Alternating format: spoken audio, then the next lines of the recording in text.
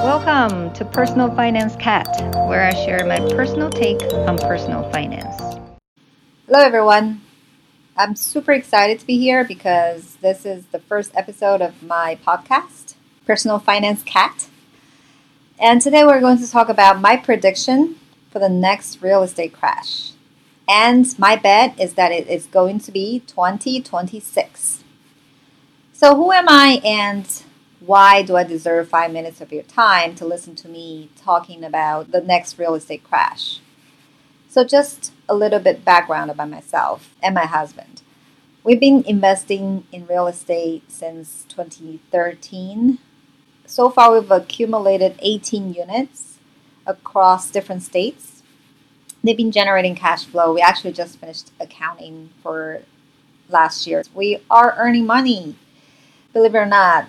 It's been a wild journey, which I'll talk about in some other episodes, but we do have a little bit skin in the game. Now there are a lot of other people that have done much more successfully than us, but we did learn a thing or two about real estate. So that's number one. And number two is that we actually, through real estate, became millionaire finally last year, which is a huge milestone. We would not have known this had the bank not asked us to provide a personal financial statements, which asked us to list all our properties and investments, both personally and with the business. We do track our spending and income on our personal side, but we don't commingle it with our business. So had it not been the bank asking us to do this comprehensive picture of our financial situation, we would not have known that. And when we saw, wow, our net worth is finally over 1 million, we were very happy about that. And real estate is the greatest contributor to that. So with those two qualifications, hopefully you will spend 5 minutes of your time just listening to this podcast and listen to why I think the next real estate crash is going to be 2026. The reason why I want to do this podcast is, to be honest, I'm a little concerned, especially for friends and family. So lately I've been having lunches with friends, and one topic that almost always comes up is how hot the real estate market is. Friend one was saying that she recently lost a house over a bidding war by only $10,000 for a $1.25 million house. She and her husband were devastated because this was the dream house they've been looking for. Friend two was saying they finally realized that they cannot afford a house until they can afford $1.5 million house. Because in the area that they want to live in, there's just no house that would meet their criteria unless it's over $1.5 million. So that is insane. And then on top of, the high house price, the real estate tax is also very, very high in the area that my friends and I live in. It's probably one of the highest, if not the highest, in the nation. So that's why I'm concerned, because this is a very familiar sounding story.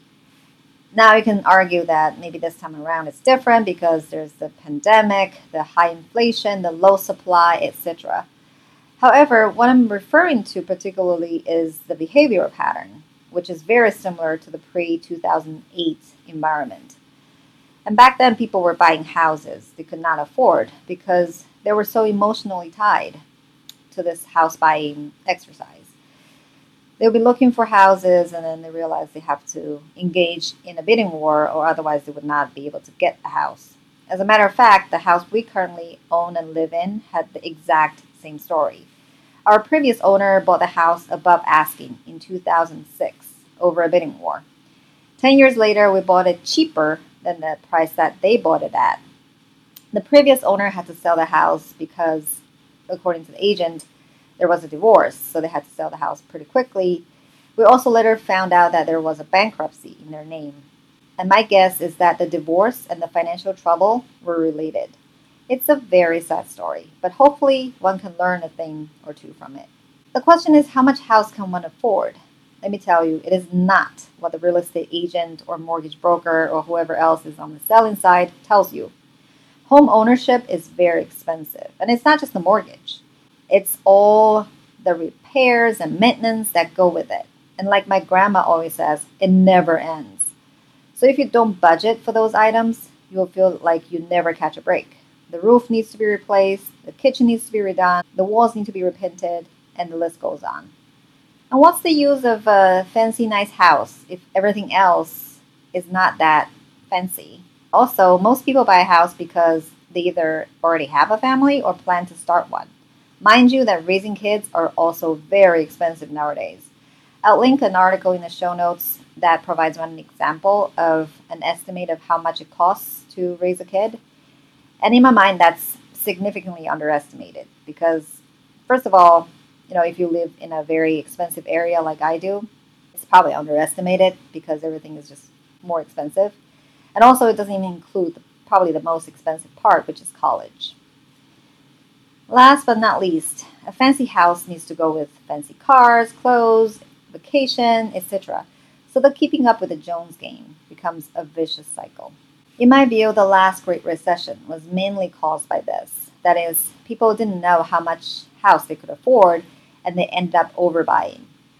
The mainstream media likes to blame Wall Street or the real estate agents or whatever evil business corporations / people for obvious reasons because they want to cater to the majority of the people who suffered from that real estate crash. But the sad thing is, I don't think that's anybody else's fault. People have to take responsibility for their own actions. And what I'm concerned about is that I'm seeing much of the same behavior again lately. The ironic thing is that people are actually happier, it seems, because the job market is good, the housing market is hot, people are feeling pretty generous.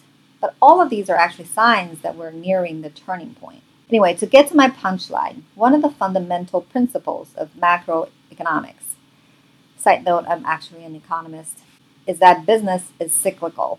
Real estate is one of the very typical and turns out predictable cyclical businesses. According to this article by the Harvard Business School, the U.S. real estate cycle is every 18 years. And I'll link the articles in the show notes. And here's a quote from the article. Perhaps the most stunning aspect of the real estate cycle is not its inevitability, but rather its regularity. Economist Homer Hoyt, through a detailed study of the Chicago and broader U.S. real estate markets, found that the real estate cycle has run its course according to a steady 18-year rhythm since 1800, with just two exceptions, which are World War II and the mid-cycle peak created by the Federal Reserve's doubling of interest rates in 1979. The cycle has maintained its remarkable regularity, even in the decades after Hoyt's observation. So with simple math, there you have it. 2026, which is 2008 plus 18, is going to be when the next crash is happening. Now, a great and valid question is whether the COVID-19 pandemic is one of those major disruptors that would override the 18-year cycle. I don't know about you, but I'm willing to put my bet on the next crash coming in or around 2026 because there have been a lot of other so-called disruptors, such as World War I, stock market crashes over the last 200 years, but that didn't seem to have a big impact on the cycle. So I would still put my bet on that instead of chasing the hot real estate market right now. We do want to upgrade our primary residence at some point because we've kind of outgrown it, but I'm not going to do that right now because the market is just too crazy. Again, I'm super excited if and when the next crash comes, and we will be ready. We'll be ready, unlike the last time when we just got out of school and had a ton of debt. So that is really it for my first episode. I hope you enjoyed it, and please like and share it. If you find it helpful, I'll keep providing more content similar to this on the space of personal finance. Probably talk a lot about real estate, but also other topics because I'm just generally interested in personal finance. So again, thanks for listening and see you next time.